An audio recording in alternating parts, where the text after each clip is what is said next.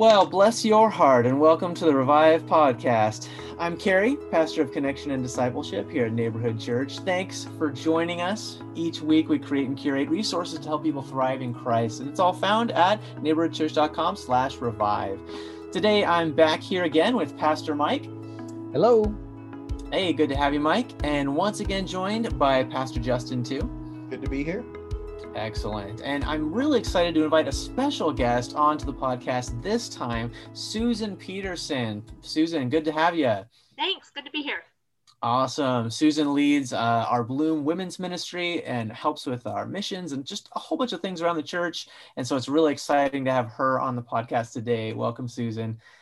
Before we dive into our discussion again today, we always love to encourage you to pause the audio and read the passage that we're going to be based on out of Scripture. So we are in Luke chapter 10, and you can read all the way from verse 25 to the end of the chapter, verse 42. You may recognize the parable of the Good Samaritan and also the episode of Martha and Mary. So pause the episode here, read those passages, and then come back and dive into our discussion here as we go into them a little bit deeper.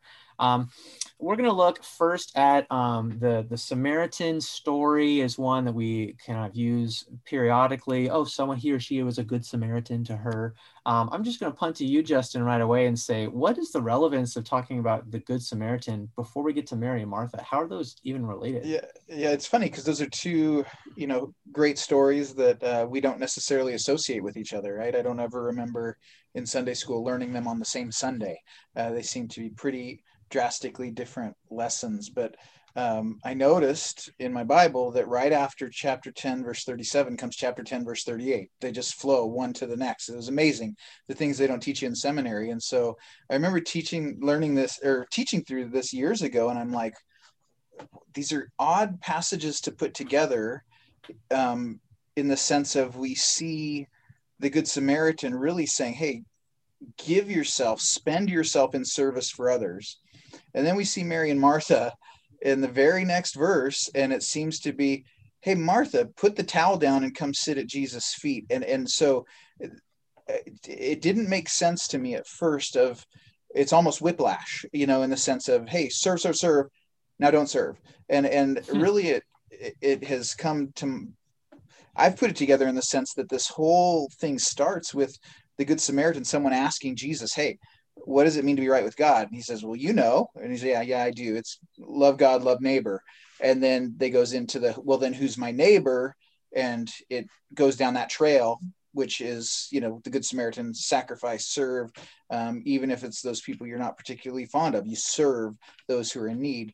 And then I feel like with the Mary and Martha story, it's getting back to that first part of the great command is love God, and that Martha needed to kind of reprioritize. Not that she was doing anything bad. She was very much on that Samaritan vein of serving and doing so much that she was frustrated with her sister, but that it's rounding out that picture of loving God and loving others, because we're so deep in that loving other part with the Good Samaritan. So, and I just love that those go together. There's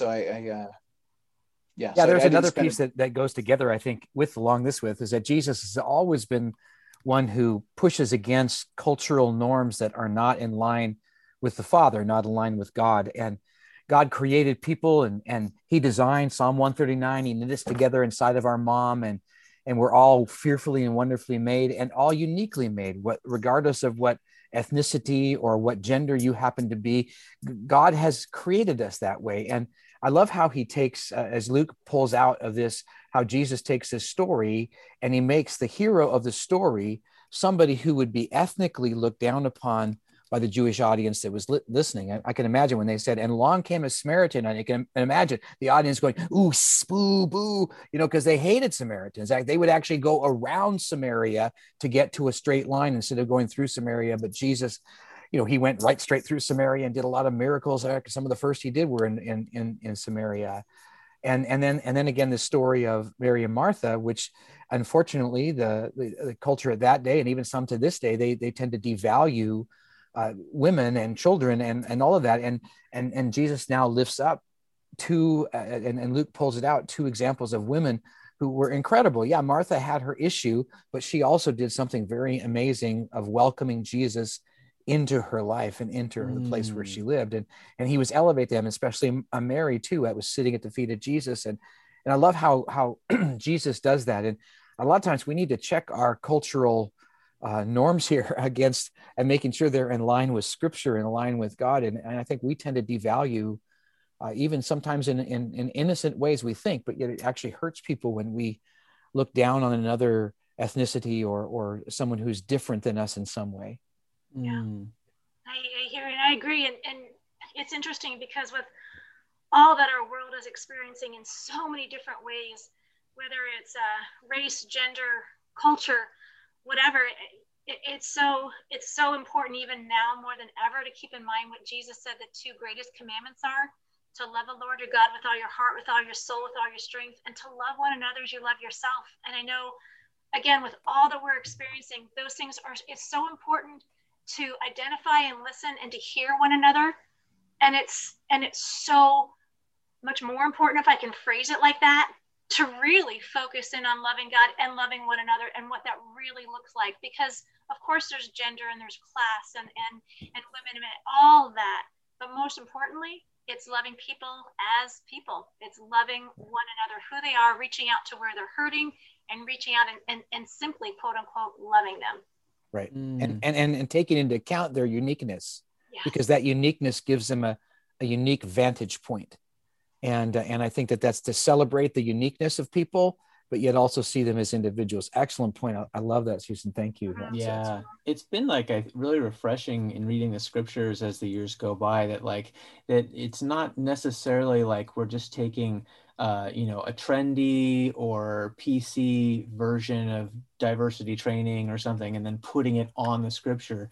Like Jesus really believed that all human beings had intrinsic value as image bearers of God. And so it's not like he's taking a trend of having to, make sure he's got a diverse team or thing. He saw the true value of whoever he bumped into, built a team around himself of 12 disciples. And lo and behold, it ended up having a tax collector who was sympathizing with the Roman oppressors and a radical zealot who wanted to overthrow them, with violence. And it also had, blue collar fishermen and it had all sorts of different followers that he collected. And it's neat to see that in this little vignette where Mary and Martha are here, that it didn't just include men either. So it's pretty cool that we could call Jesus progressive, maybe, that he was so ahead of his time, I don't know, to invite all these people into his circle as disciples. And yet Jesus, because he's coming from God's perspective, was actually way ahead of the game of any of our cultures. And he sets a great paradigm for us to follow in. Absolutely. I mean, didn't they call Jesus radical? Because that's exactly who he is. He turns everything up on its end. And there's a reason for that, because we get so stuck in our own cultures and our own brains and even our own little Southern California culture without realizing that isn't what he means. It's finding out Jesus' definition for loving one another and reaching out to them. Yeah. I think so just helped when it's keep going back to Scripture. With this culture can say this worldview can say that, this country can say this. Who's right? Which culture, which age is right? Go back to Scripture. Well, and that's the problem with us human beings with a sinful nature, is that we tend to think that we're right. and yet it's where we need to keep going back to, is going back to the truth of God's word and the authority and value of Scripture, and let that be the thing that shapes us, not our culture, but yet let God shape us, and let him and his truth shape us, that we are fearfully and wonderfully made, each single one of us, and that we are a valuable enough for Jesus to die for, every single one of us. And it's just so important. Yeah, as we dive kind of a little further into this Mary Martha vignette, part of this passage, one of the questions I had was, who's Mary? We've got Martha, Martha, Martha over here, but then what's going on with is this like the Virgin Mary, his mom, sitting, hanging out, listening to him, or what? What's going on? Oh, there's a lot of Marys in the New Testament narrative. So There's Mary Magdalene, Mary the mother of Jesus, Mary and Martha, and I think there's a few other Marys in there. But Mary and Martha were the sisters of Lazarus, whom Jesus raised. And if you want to read that, John chapter 11, I believe it is, an incredible story of Jesus raising someone from the dead. I just love that story. It shows so much of the humanness of Jesus, as when he gets there, he weeps over them, seeing the hurt that from Mary and Martha and the others around them. And he loved Lazarus too, and just saw the whole pain of that, but yet calls him forth out of the grave. And tons of people were there, including the Pharisees. And that's when they said, we have got to get rid of this guy. He is too powerful. He's too legit. He's just, he's going to take I think the phrase is, we will lose everything if we don't take care of him. In other words, if they don't eliminate him. Yeah, it's interesting to see that in that passage, John 11, that raising Lazarus does lead to that kind of pivotal moment in the chapter, in the Gospel of John, where suddenly Jesus is public enemy number one, and things are moving unmovably towards the cross at that point. It's interesting that in chapter 12, we see Mary and Martha one more time. They're hanging out with Lazarus, who's been recently raised from the dead. He's like, hey, cool, I'm alive. I want to have a good meal again. So here they are having a meal. And here's Martha serving again. And here's Mary here again. And she brings this expensive perfume to put on Jesus's feet. And so we see another example of Martha and Mary kind of serving and loving and trying to worship Jesus in their own kind of specific perspectives that they come from. Yeah. So if you want to read John 11, that's the one that Mike was referring to there, and John chapter 12, some good backgrounds on Mary and Martha. Let's jump back into Luke chapter 10, though, because I think there's some interesting things going on here. We've got Martha's serving her brains out, trying to be hospitable to Jesus, and then it seems like that's not as good, or Mary's the one that gets honored for just hanging out with Jesus and not doing any of the work. So what's going on there? Well, I think it's important to first start out that Martha did something incredible right there, and it's very biblically sound and takes all the way back to the Bible book of Leviticus chapter 19. But it's Mary welcomes Jesus into her home. And I don't want Martha to be all sold out that all she was hurried around serving and didn't do what Mary did. I mean, that's true, but she welcomed Jesus in. She was the one who said, hey, Jesus, come into where I live. And I think that's important to be able to talk about that, her hospitality. There's and I know I will mispronounce this word because speaking Greek really is Greek to me, but there is the Greek word for it. And I think you were saying it's philoxenia, and it translates as to the love of strangers. And I mean, that is what a gift. That is such a gift, because it's not just saying, hey, come on over and let's hang out, but you're welcoming somebody into your home, and your home is personal. So when you're welcoming somebody into your home, you're also welcoming them really into your heart, into your life. And Martha had such a gift of doing that. And there's other places in the Bible where it talks about having the gift of hospitality. 1 Peter 4:9 says, offer hospitality to one another without grumbling. I thought, without grumbling. I can offer hospitality, but without that grumbling thing, that might be where I messed up a little bit. That's key. And then Romans 12:13 says, share with the Lord's people who are in need, practice hospitality. And Romans 12:6-7 says, we have different gifts according to the grace given to each of us. If your gift is serving, then serve. And I love Martha. She does get the short end, I think, sometimes. But what a gift she had, first of all, in simply offering hospitality and coming in. And in that taking them in, she fed them. And nothing against you guys. Love you guys. I think sometimes the brunt of hospitality can land on a woman in doing the shopping and the preparing and the cleaning and doing all that kind of stuff. So it's a lot for her to take on, but she did it. And I know in this particular passage, I think somewhere where she missed the mark sometimes might be that grumbling part from Peter. And also it's on the attitude, because that is really important, is how we serve. Yeah, I want to, and those passages are awesome, Susan. And I do. Let me just go back to the Leviticus 19 passage, because there's some really interesting things in there that it's kind of put in the negative, but it says, that you're actually to be generous. Don't clear all your land of all the crops, leave some for the poor. So be generous to people. That's how we be hospitable. Another way is to give and to not steal, and don't lie to one another. And then there's be a truth teller to people, and don't make false vows with people, but actually do some, be honest and trustworthy and truthful. If you're hiring somebody, pay them the right wage. Don't try to, kind of undercut them and things like that. And all those kind of things that are going on there. Fear God in that, and seek justice. Those are important things. That's how we show hospitality in those particular ways. And then he sums it up in verse 18 when he says those same words, you shall love your neighbor as yourself. I mean, that's really where Jesus got the phrase for Matthew 22 when he said that whole thing, or in earlier on in Luke, I mean, in the passage that we're looking at too. And so it's that way. It was there the whole time. Yeah. Dun, dun, dun. It's like Jesus is God, and it's always been part of his character all of eternity. It's wonderful. I think it's so fun to hear all these different examples of hospitality woven throughout the Old and New Testament.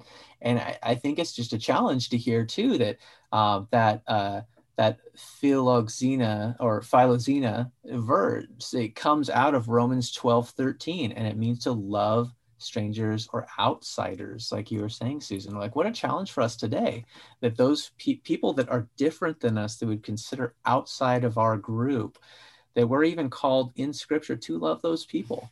And that's what hospitality can look like. What a cool challenge. And as we've been socially distanced for a year, the Xena has extended, right? That there's more and more who our bubbles have shrunk in many ways. And so there's, and probably it's needed more than ever for those who don't have a strong support system, who are, that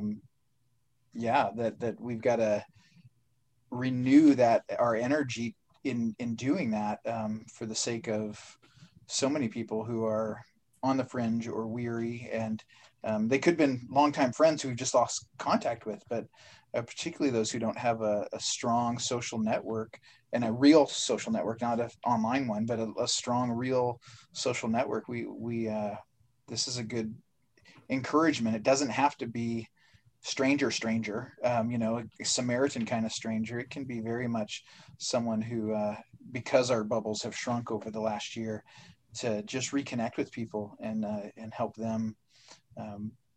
You feel the love, really, and for lack of a better term. Yeah, and unfortunately, that this is where we have, and even the Jewish community in Old Testament times kind of skewed this idea of hospitality with this idea of separation. In other words, that that we're supposed to be separate from other people because we're so holy and we're God's chosen people, that we should be separate. And yet, you have to, yes, we're to be separate in thought and mind, of not taking on the world's values and the world culture in that regard, but we're to be still hospitable. And if I had my dissertation, I could pull out the part where I talked about the word in Greek or in Hebrew there, but it's very similar in that God's intent for us from the very beginning was to be inclusive and engaged in our community, and that includes those who are strangers. I'm thinking, I think I'm going to make a bumper sticker that says xenophilia, not xenophobia. Do you guys think that would catch on real quick? It might do something. I don't know. Yeah, I think nobody would understand. Yeah, it's true. Oh, man. Well, I'll scrap that one. But this has been really good, you guys. I'm thinking again about, here we have Martha and Mary, and they're kind of juxtaposed oftentimes as we are told this story. What is commendable about Martha? It's been so nice to see her hospitality. Also, I think it's interesting that she comes to Jesus in her consternation. And I think, Susan, you had mentioned something earlier about that. Do you want to elaborate on it a little more? Yeah, I love Martha. I'm just going to say that because I relate to her on so many levels. But one of the things, even in this passage, in the Luke passage, when first of all, she has a sister. So if anybody else has a sibling, you can understand sometimes when that sibling, you don't feel like they're doing their fair share. There's a little bit perhaps of that going on. But when she does all this, she said, Lord, don't you care? And I just thought, that is, Mike, I loved your sermon on Sunday, how you brought that out. It was, she was saying, hey, what the heck? On the other hand, how wonderful that she had such a deep connection with Jesus and was so honest with him that she could lay it on the table and say, and she wasn't doing it in a mean way, but Lord, don't you care? They had that kind of relationship, which is the one that we desire with Jesus, to be able to be so honest to him, not to go away from him, but to go to him and say, Lord, this is how I'm feeling about things. Where do I go with it from here? And she wasn't shying away from that. And I laid on the table. We have that opportunity, that very same thing with Jesus. Mm. Yeah, I mean, I think with that, I think one of the things I talked about was in my sermon was the idea of priorities, because I kind of did a little different tack than Cypress, where I talked about making worship a priority. So you have that, and I think that connects with what you're talking about, Susan, of coming, authentically to Jesus, right? And so one of those things I talked about was that we just need to make a priority to worship, and sometimes that's as simple as putting your phone down or throwing it in a lake or whatever it might be. Like there's some things that are really very, built for our addiction that keep us from that priority of worshiping. But other times it's really good stuff. Martha's doing a good thing here.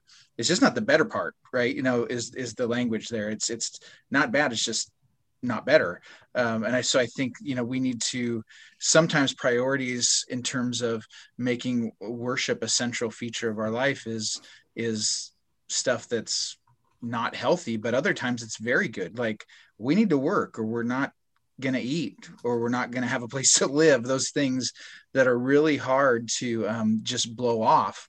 And so, we need to find out ways to prioritize that. So we talked a little bit about creativity of different ways in terms of using technology positively to engage with God differently, like different apps, things like that. And also it was Mother's Day. So we were talking about, like maybe you have to swap childcare with friends so that you can have some sanity, and alternate that type of thing. But yeah, I think it's definitely we want to be able to come to Jesus authentically and over anything. And that I think is something that's cultivated. This wasn't the first time Martha met Jesus, so this is something that is an ongoing, comes out of a strength of relationship, and that relationship doesn't get strong unless it becomes a priority for us. Mm-hmm. Yeah. What's interesting is you say all that too, Justin. I was thinking that what we can do, because Jesus responds to us like this too, is he didn't look at her impatiently. He didn't look at Martha impatiently or with disgust. He didn't tell her that what she was doing was unimportant. And he didn't agree with her either, or sympathize with her, which I think is all important. So what he did is he called her by name, because he said, Martha, Martha. And if anybody's watched the Brady Bunch, we always think of Marsha, Marsha, right? But he said, Martha, Martha. He goes, you are so worried and upset. So he understood her, and he said, I get where you're coming from. And then he acknowledged what was truly in her heart, and then he gently but firmly redirected her to the one thing that was important, and that's himself. And that is an awesome thing to kind of land on with both, in my opinion, both Martha and Mary, that story. Mm-hmm. Yeah. And it's I love the compassion of Christ in that way. He doesn't come to condemn and to, you didn't do this right. And he just, you can almost just picture the love and just the love in his eyes, just looking at her, Martha, and you're anxious. I feel you. I see you. I get what you're at. But Mary has definitely chosen something that is a good thing. And I just want to pull that out, is that, Mary sat at the feet of Jesus. And I know you can say, well, Mary had something with Jesus' feet, doing the hair thing. And that, but it was a humility that she had, a definite humility to sit. When you sit at someone's feet, those words were well chosen, because Mary sat in a humble state and just wanted to soak in the truth of Jesus. Whatever Jesus said was golden to her. And she wanted to take in every word that he said and apply it to her life and boy, that's a posture that we should take, and a posture that we should look at and let the words of Christ really soak into our life. Taking times as we listen to sermons or podcasts or reading God's word on our own, to let those words soak in and ask those deep questions. God, what do you have for me today? How does it work in my own life? What are some things that I can apply what you've just taught me? And how then shall I live in light of all of this? And I think we go that way and not try to look to gain experience or try to gain this great insight so that we have more head knowledge and our head swells, but to be able to really take in that and humbly say, Lord, how can I apply this to my life? Amen. Yeah, and I think with this, with what we see from Mary is incredibly inefficient as well. That there's stuff that needed to be done, and she put priority on worship. And I think, I don't know, I find myself, when it's time to work, it's time to work, and I can put things aside and not. I can leave Jesus out of it. And I think that's why it's so critical to start with that worship and to be in his presence. And, kind of the way I rounded things out is, okay, so we talked about some tactical ways to put worship at the top of our to-do list, but why would we do that? Like when there's things to do, there's, lunches to be made. I've got a really stressful meeting later today. I need to figure out how I'm going to approach that. And what Mary does is she starts with worship, and that centers us, that focuses us, so that we go into those meetings, or we go into the mundane things that we have to do that day, and they have meaning, they have purpose. We understand that we're not going into it alone, that the Holy Spirit's dwelling in us, and it can reshape how we approach our day. And if we have enough of those days that are reshaped, it really reshapes our life. And so, almost back to that priority thing of, that's how the Good Samaritan, that's how we live a Good Samaritan life, is because we've lived a Mary life, and that we're willing to step into those moments. And it's often not efficient, but it's ultimately the best way to be looking like Jesus when it all shakes out.